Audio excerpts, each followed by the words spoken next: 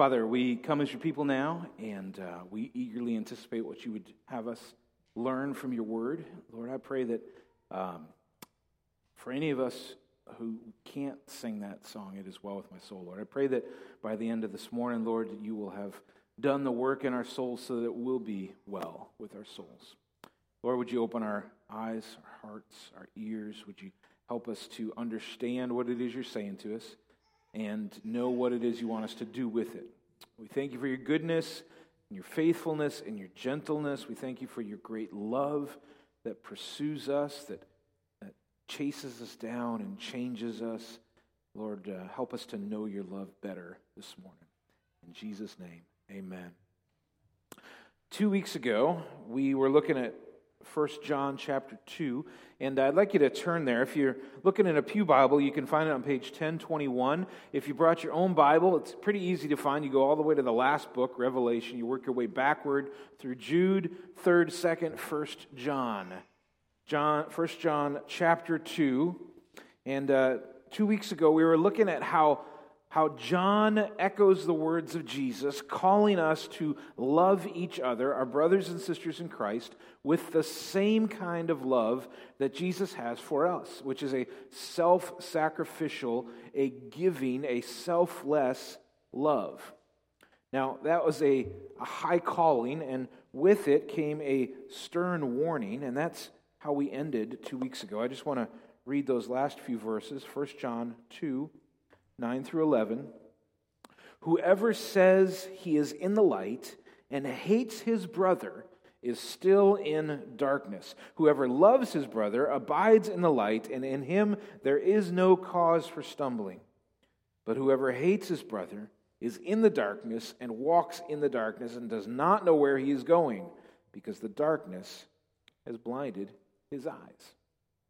So in that stern, strong warning, very much on the confrontation side, the challenge side of the pendulum, John is telling us, he's saying, wake up, you guys. If you claim to be in fellowship with God, in friendship with God, and yet you're not loving your brothers and sisters in Christ, if you're even hating your brothers and sisters in Christ, John says, you're fooling yourself, that your eyes are blinded. You think you're in fellowship with God, but you're not. Because the vertical love for God and the horizontal love for each other are necessarily linked. You cannot unlink them. Now today, as we get into the next part of chapter 2, that pendulum is going to swing strong over to the invitation side. John is going to speak as a loving spiritual father. He's going to speak to us as his beloved children. And then he's going to talk to us about our enemy. So I wonder, who is your enemy? If you've got something to write with, and maybe you got your bulletin, just go ahead and write down the answer to that question. Who's your enemy, or what is your enemy? How would you answer that question?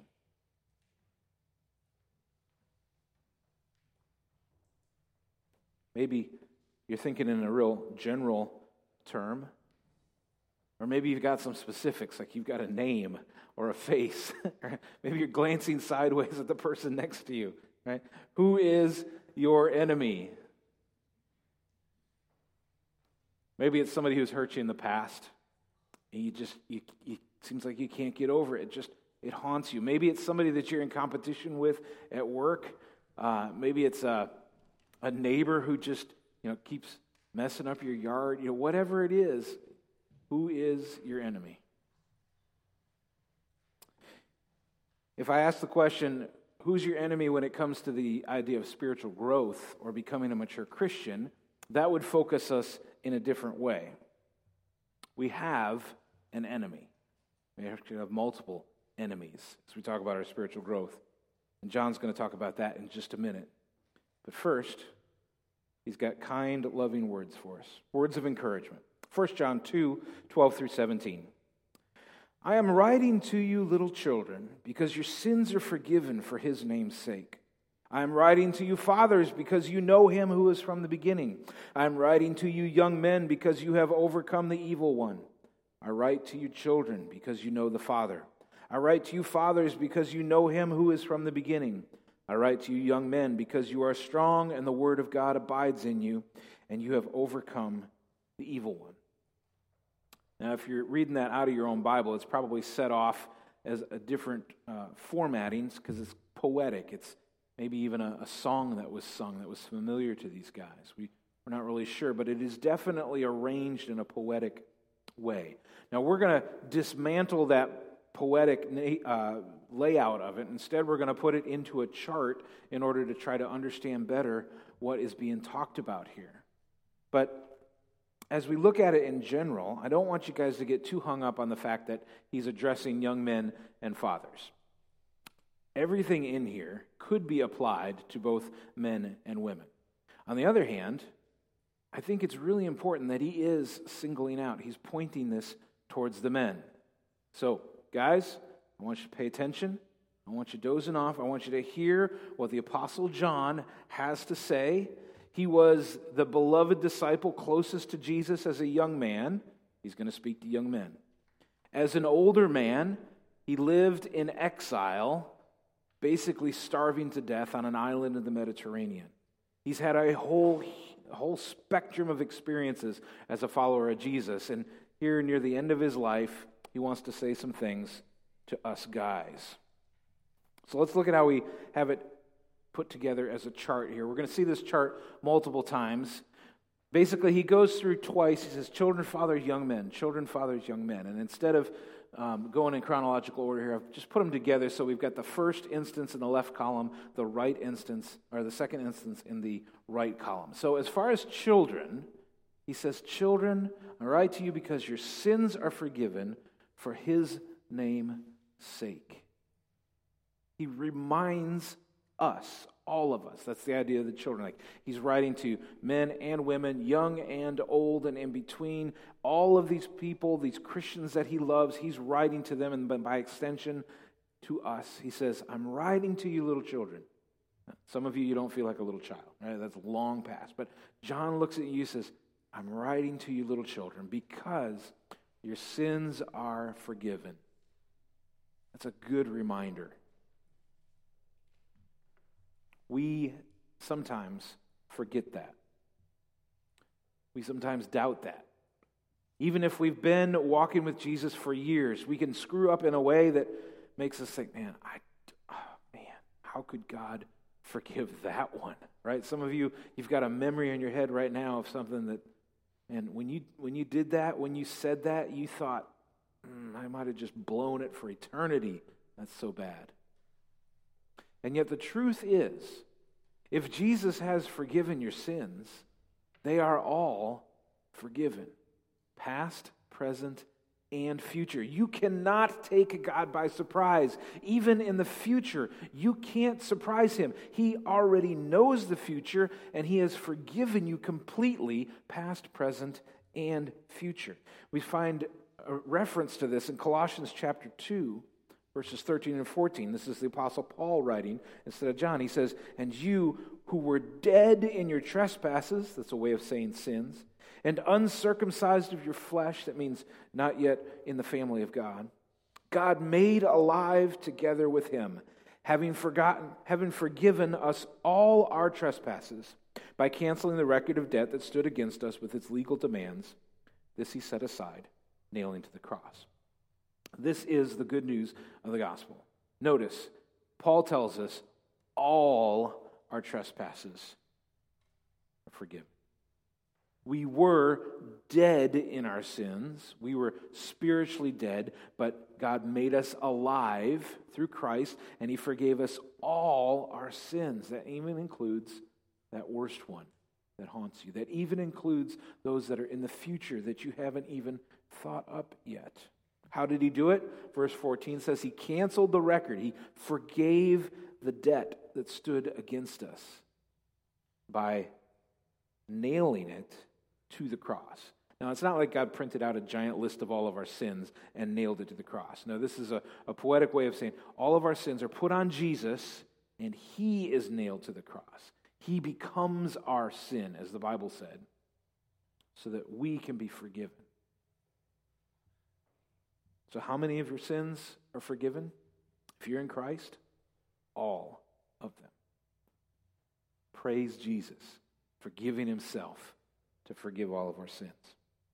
Let's go back to 1 John. Verse 12 says, I'm writing to you, little children, because your sins are forgiven for his name's sake. So why did God forgive you? Yes, he loves you, but it's bigger than that. He did it for his name's sake, or for his glory, for his reputation.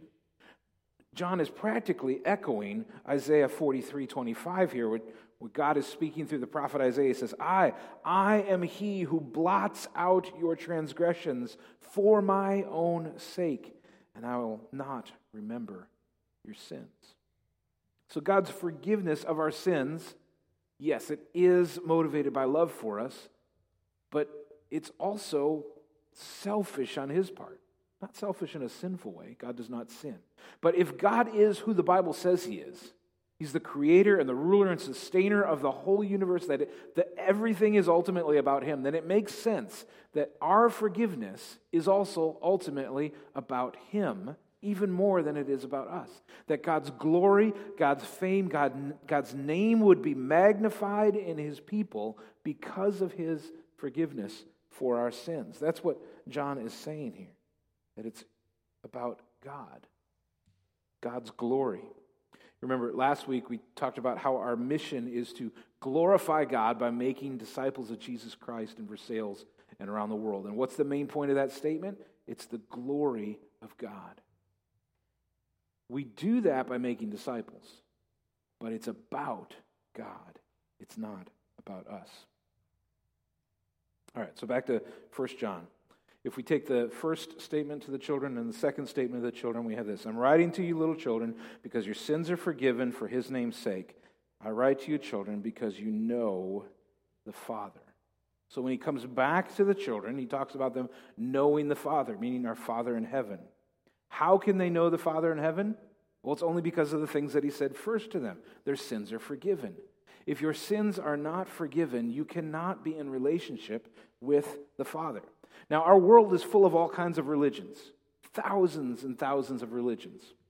And they all have their own deities. Maybe it's a single god, maybe it's a whole bunch of different gods and goddesses, but they all have a system that tells you how to be good enough so that you can somehow be accepted by this god or these gods and goddesses. Christianity, though, stands alone in a couple ways. It says, one, there is only one God. He exists in three persons, Father, Son, and Holy Spirit. And that there's only one way to know this God. So Christianity says all of those other religions, they are wrong. They are deceptive. Jesus himself in John 14:6-7 says this, I am the way and the truth and the life, and no one comes to the Father except through me.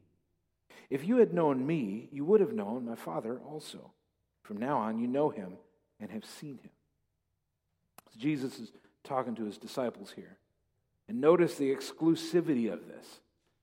I am the way, the truth, and the life, and no one comes to the Father except through me. We live in a pluralistic, relativistic society, and the words of Jesus do not sit well with most of our society. Most of the world would say, you believe what you want to believe, I'll believe what I want to believe. We probably all worship the same God anyway. We hope it gets sorted out in the end. But Jesus stands firmly against that and declares that he is the way, the truth, and the life. Our world would say, what's your truth? What's my truth? And Jesus would say, who cares what you think your truth is? I am the truth. Right? You're trying to find your way in life. I'm the way. Right? You're trying to connect with some higher power. There's only one. It's the Father, and the only way to him is through me, he says.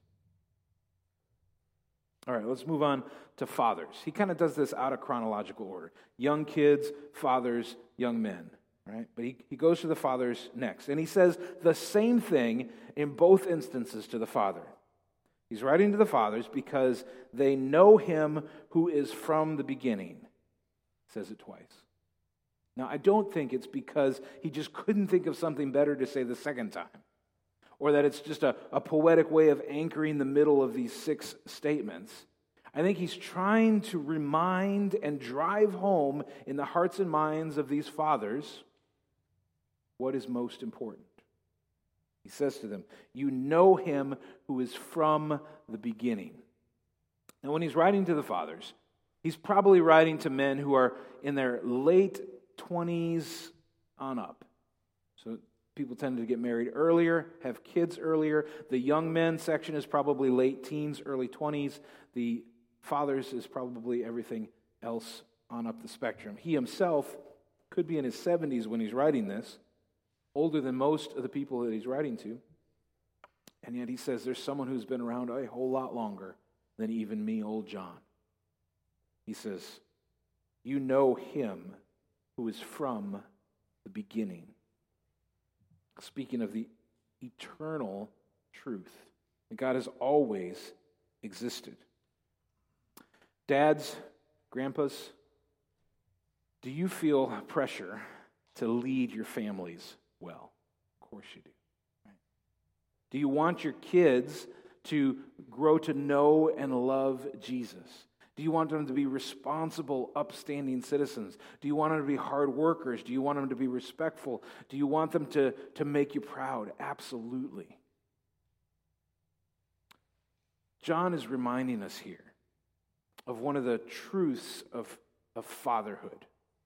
That is, who you are is more important than what you teach your kids. Right? John could have said anything. He said, I'm writing to you, fathers, so that you do a better job of teaching your kids. No. Instead, he gets to their heart and he says, I'm writing to you, fathers, because you know him who is from the beginning. And so dads, granddads, I would ask you, do you know God? I don't mean do you know about God? Do you know of God? Do you know some Bible verses, some facts about God? I mean, do you know God? Because in your leadership of your family, you can run a tight ship. You can teach your kids to be hard workers, to be responsible, to be respectful, all those things. You can teach your kids to live lives that honor God, and yet if you do not know God yourself, they're going to see through that. You're going to say, Dad is telling us to know God, to love God, to center our lives on God, but I don't think that's true of him. They will see through that. Do you know God? And are you growing in your knowledge of and in him? He moves on to the young men. This last category, probably late teens, early 20s. This age group tends to be the troublemaking age group. Right? Now, I don't just mean like getting in trouble at school. I mean, think about our world and the messes of our world. Most of the violence, most of the lawlessness, most of the evil in our world tends to be perpetrated by young men. John's going to write to these young men, this age group, and he's going to say some very direct things to them. He knows there's a lot at stake here. He's writing to Christian young men, but he knows that they're still in danger. Like their hormones are going, they're at the peak of their physical strength, their minds are still trying to figure out how things work in the world, they're easily swayed off into crazy ideas. Young men, you know what it's like. Older men, you remember what it's like. Think about last summer with all the BLM and Antifa riots. Most of those images in your mind, they're young men, right? In fact, one of the things that is most curious about the January 6th fiasco at the Capitol is how many older men were involved and were seemingly playing leadership roles. That is not normal in those kind of civil unrest things. It's usually the younger men. So he's going to do some more poetic wording, some mirroring here. He says 4 things about the young men. The first and the last are the same. They're like bookends. It says, you have overcome the evil one. So I'm writing to you, young men, because you have overcome the evil one, because you are strong and the word of God abides in you, and you have overcome the evil one. That's quite a statement. The evil one meaning Satan. the devil, God's arch enemy, he says to the young man, you have overcome the evil one. So I don't know if any of you wrote Satan or the devil or the evil one when I was asking you who your enemy is, but definitely he is your enemy. He was the highest of angels, rebelled against God, took a third of the angels with him. They're now called demons. They are in rebellion against God, and they want to destroy you. They are your enemies. And yet John can say here to the young men, you have overcome the evil one. Now, he's not speaking to all young men. He's speaking to young men who are in Christ. That if you have been saved by Jesus, young man, you have overcome the evil one. Not by anything that you did, but by Christ doing the work in you. So if we look inside the two bookends, you got overcome the evil one, overcome the evil one. Inside, we get the answer to the question of how is this possible? How did they actually do it? Well, we're told two things. That they're strong. Now, he's not talking about physical strength.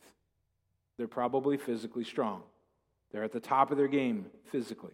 Right? I think of Joe Brandt. I was really hoping Joe was going to be here. I was going to bring him up on stage and have him demonstrate for us. But Joe's probably the strongest guy in our congregation, right?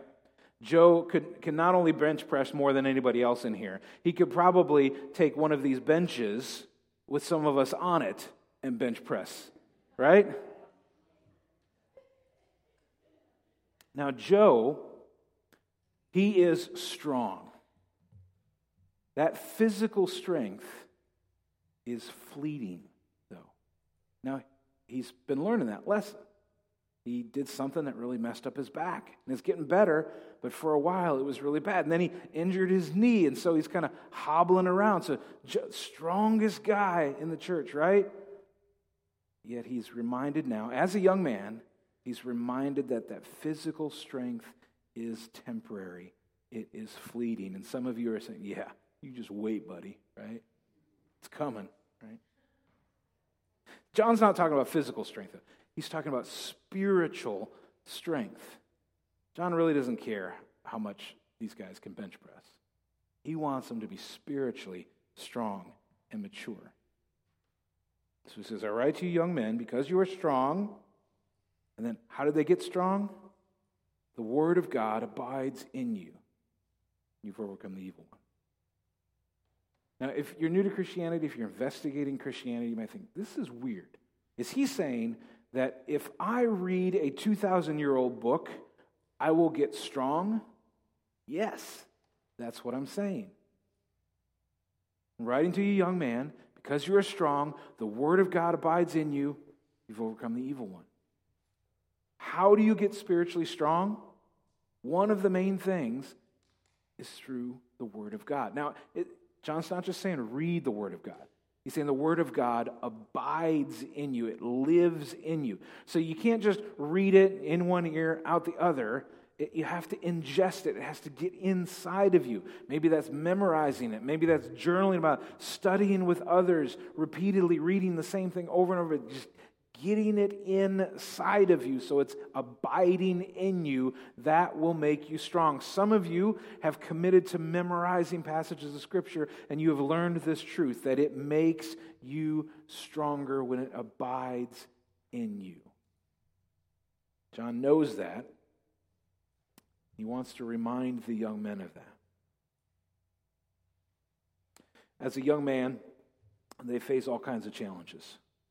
One of the primary challenges, temptations for a young man, is sexual immorality. You guys know this. How can a young man fight sexual immorality? How can he be strong against temptation? The Word of God abiding in him. If we go back all the way to Psalm 119:9, we actually have this in a question and answer form. How can a young man keep his way pure? By guarding it according to your word, speaking to God, His word.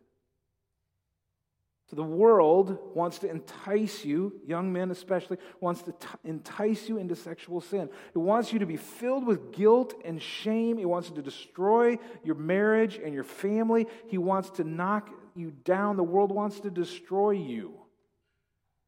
The world wants you to walk a path of sexual sin and sexual regret.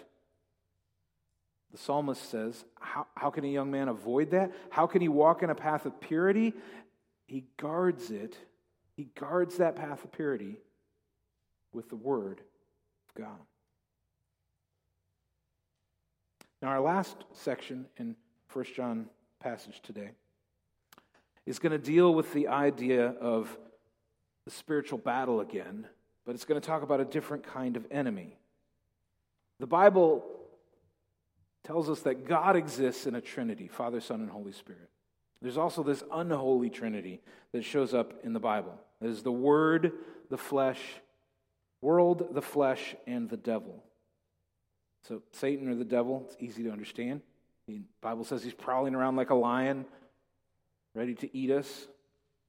Your flesh, your body, your physical desires are always pushing you for satisfaction, for longing, for pleasure. But what about that third one? The world. The world, the flesh, and the devil. As I think about our church family, myself, or especially as I think about maybe all of American church, I think of those three, the world, the flesh, and the devil, I think probably the most dangerous one to us right now is the world. In fact, I look at my life and I think Satan doesn't even have to try hard, right? Because between my flesh and the world, I do a pretty good job of rebelling against God all on my own. Like, Satan, just take the day off. You don't need to worry about it. I got this. I'm going to mess it up, right? John's going to write to us here about the world. In America, we have a problem in the church. We don't look very different from the world. In almost any way that you can measure it, we look more like the rest of the world than we look like Jesus. The way that we think, the things that we think about. We primarily, if we're not working on our job or anything, if we're just got some downtime, we're mostly thinking about how do we please ourselves? How do we get more comfort, more pleasure, more satisfaction? We're always pointed at ourselves, just like the rest of the world is. When it comes to how we spend our money, we basically spend our money the same way that the world does. We're always looking for ways to make ourselves more satisfied, more happy. Maybe you're looking for a better job or looking to get a raise, or you're figuring out how you can cheat on your taxes so you can get more money, so you can buy more things that you think will make you more happy. In fact, you might have a list right now in your mind of things that if you had an extra $10,000, you would just go buy those this afternoon. You just always have this list going. You're always ranking it, and then when you got a little extra, go get it. That's the way our world works, and yet that is the way so many of us work also. It's about us. Our charitable giving, we are generally more charitable than the world, but it doesn't look anything like the New Testament. Of all those who claim to be Christians in the United States, 6% give a tithe to the church, that is, give 10%. 6%. The church in America would be completely transformed if we would take that seriously. Worldliness, this idea of being like the world, makes it impossible for us to be generous as God calls us to be. Talk about divorce. Divorce rate in the church is a little different than the divorce rate outside the church. Sexual immorality, the same thing. Cheating on our taxes, lying politicians who claim to be Christians. I mean, no matter where we look. The way we raise our kids. There is great pressure on parents today, right? Parents, you know this. There's a certain definition of what a successful kid, therefore what a successful parent, looks like. And you feel great pressure from the world. And so you're going to, cart your kid all over the place, get them involved in all these things, and make sure that they're doing everything possible to be successful in however the world defines success. And you will sacrifice all kinds of things. You'll sacrifice dinner together as a family. You'll sacrifice weekends. You'll sacrifice money. You'll sacrifice your time. You'll sacrifice being together with the people of God on Sunday morning. You will set all kinds of things aside in order to help your child become what the world says your child should be. And yet, if you look at what we're producing in general as young adults, we have to wonder, are our standards all wrong? What if the world has entirely duped us, and what we are running after and pouring ourselves into in order to get our kids to become this, what if it's all misguided? Not exactly what God wants. So let's look at these last 3 verses here. Verse 15. Do not love the world or the things in the world. Okay, he's getting strong again on us. Now, he's not talking about loving people, individuals. All right? The Bible is clear. Not only does God love people, but we are called to love people.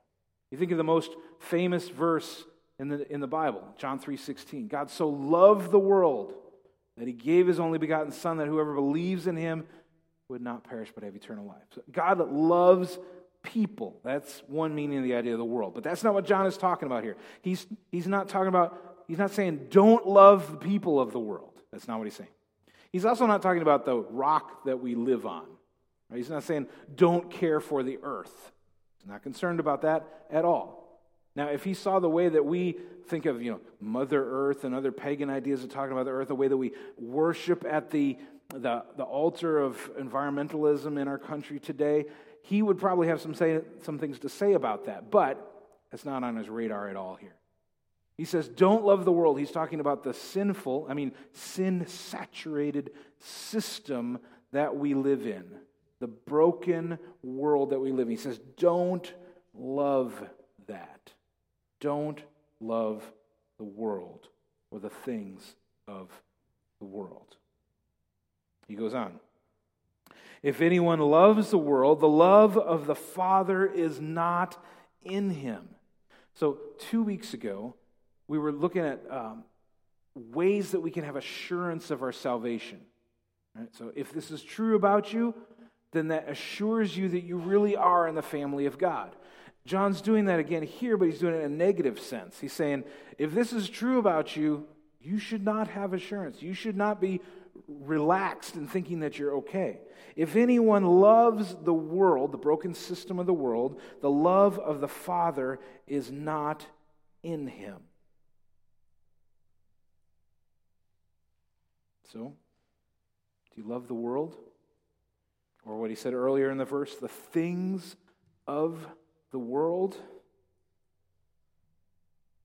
The house, the car, the success, the power, the wealth, the comfort, the vacations, perfect family. Do you love those things more than you love your King? John says, then you're not in the kingdom. Who you think your King is? Wrong.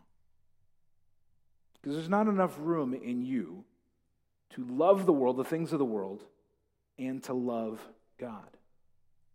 You just don't have the capacity to do it. I think about Jesus' words in Matthew 16, 24 through 26. Jesus told his disciples, so the guys who've left everything to follow him, he says this to them. If anyone would come after me, let him deny himself, take up his cross, and follow me. For whoever would save his life will lose it, but whoever loses his life for my sake will find it. For what will it profit a man if he gains the whole world and forfeits his soul? Jesus is saying, you can have the world. You can even be king of the world and lose your soul. Or you can give up the world. You can take up your cross daily and follow him. You can belong to Jesus. Again, exclusive claims from Jesus. Remember, he's the way, the truth, and the life. Here is the way and the truth and the life, telling you the way and the truth and the life. You can love the world, but you can't love God at the same time. Back to John. He's going to get a little more specific. Verse 16. For all that is in the world, and he's going to say what he means by that. The desires of the flesh, the desires of the eyes, and the pride of life is not from the Father, but is from the world. So he names three things. Two of them are kind of outward. One of them is inward. Right? So the desires of the flesh. I want what I want, and I want it now. I want comfort. I want pleasure. I want satisfaction. I want to feel good. If you listen to any popular music today, it doesn't matter what genre it is, but any popular music, almost every song is about the desires of the flesh. This is what I want. You are what I want, right? It's all about the desires of the flesh. The next, the desires of the eyes. Similar but different. We see something and we want it. So somebody else has it, and we want it. Somebody else got a new car, I want a new car. My best friend got a new phone, I want a new phone. Best friend got a new boyfriend, I want a new boyfriend, right? The eyes are constantly saying, I see that, I see that, I see that, and I want it. When I was a young man, one of my favorite bands was a band called the 77s, Christian alternative rock band in the early 90s. And one of my favorite songs of theirs is based on this scripture. The verse goes like this. Well, I see something and I want it. Bam! Right now. No questions asked. Don't worry how much it costs me now or later. I want it, and I want it fast. I'll go to any length, any sacrifice, all that I already have, and all that I might get, just to get something more that I don't need. And Lord, please don't ask me why. And then the verse, or the chorus. The lust, the flesh, the eyes, and the pride of life drain the life right out of me. The last thing, the pride of life, is more internal. Look at me. Look at how great I am. Look at the good job that I'm doing. Look at what a great employee I am, what a great boss I am, what a great spouse I am, what a great kid I am, what a great player I am, whatever. Just look at me. I am awesome. We want people to think that about us because we think that about ourselves. Now, these three motivations, these three traps, where do they come from? John specifically says, they don't come from your Father. He doesn't trap you. They come from the world. They are worldly. Every one of us in this room is being duped to some degree by the world. I pray that today it's become a little clearer for you how you might be being fooled by the world, being trapped by the world. John goes on in verse 17 to finish it up here. He says, the world is passing away along with its desires, but whoever does the will of God abides forever. So he says the world is temporary. The world is dying. The world has an expiration date. So all the stuff that you want to chase, all those accomplishments, they're temporary. The status, the ranking, the piles of stuff, it is all passing away, John says. And he doesn't say that to discourage us. He says that so that we can then invest in eternity. We can pour ourselves into what does last, what does not have an expiration date. That is, specifically, doing the will of God. Jesus says this in Matthew 24. Heaven and earth will pass away. Sounds just like John. But my words will not pass away. So the physical universe has an expiration date. It's going to end. It's going to be unmade. The Bible tells us there'll be a new heaven and a new earth. They will be perfect. But the words of Jesus will remain forever. It's Jesus' claim here. My words will not pass away. So we might want to ask, which words? Well, Matthew 22, verse 37.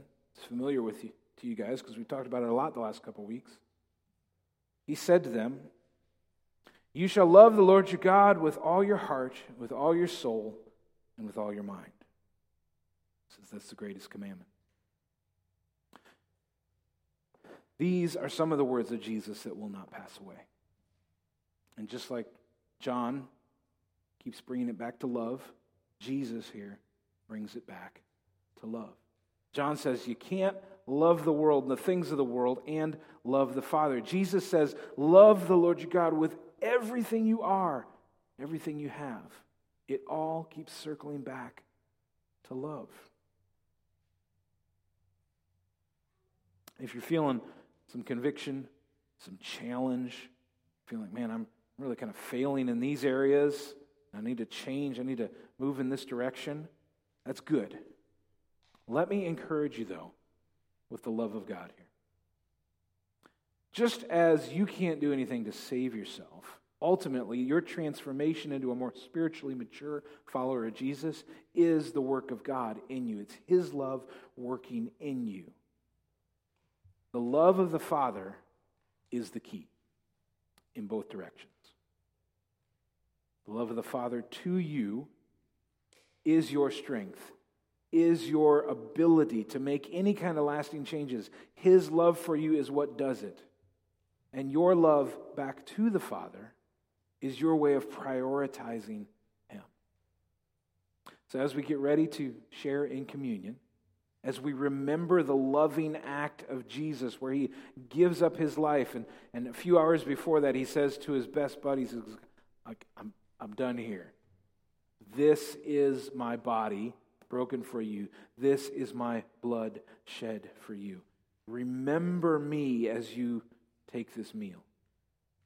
As He's doing that, as He's loving them to the end, as John would say in his gospel, as He's washing their feet, as He's serving them, as He's serving the meal, as He's offering Himself as a sacrifice, it's all out of motivation of love for them and for us. He calls us to respond to that with love for the Father. So as we get ready for communion, we're going to take a moment to pause and reflect. And I would like to suggest that your topic of reflection be the love of the Father. Maybe it's His love for you. Maybe it's your love for Him. But think on these things. Let it go deeply into your heart. Evaluate yourself. What are you loving? Do you love the world and the things of this world? Do you love the Father? Where do you need to repent? Where do you need to change? Let's pray. Father, thank you for these hard words and these encouraging words. Lord, I pray that those who are feeling exhausted and worn out from trying and doing harder and all, Lord, would you comfort them now in this moment of reflection? Would you help them to see your great love for them? Would you help them to see that and remember the sacrificial love that Jesus showed by giving His life so that we could be Him? Lord, for those who, and we have heard clearly the challenge to not love the world and the things of this world, would you show us the truth of our prioritization of our lives? Would you set us free from the trap that this world has set? Or would you make us a people that's holy, that's different, that's peculiar in the world? Help us to see clearly your love for us. Help us to respond to that love with wholehearted love for you. We are wrought that, Lord. So we ask that you would be changing us, making us into a people that loves you more. In Jesus' name.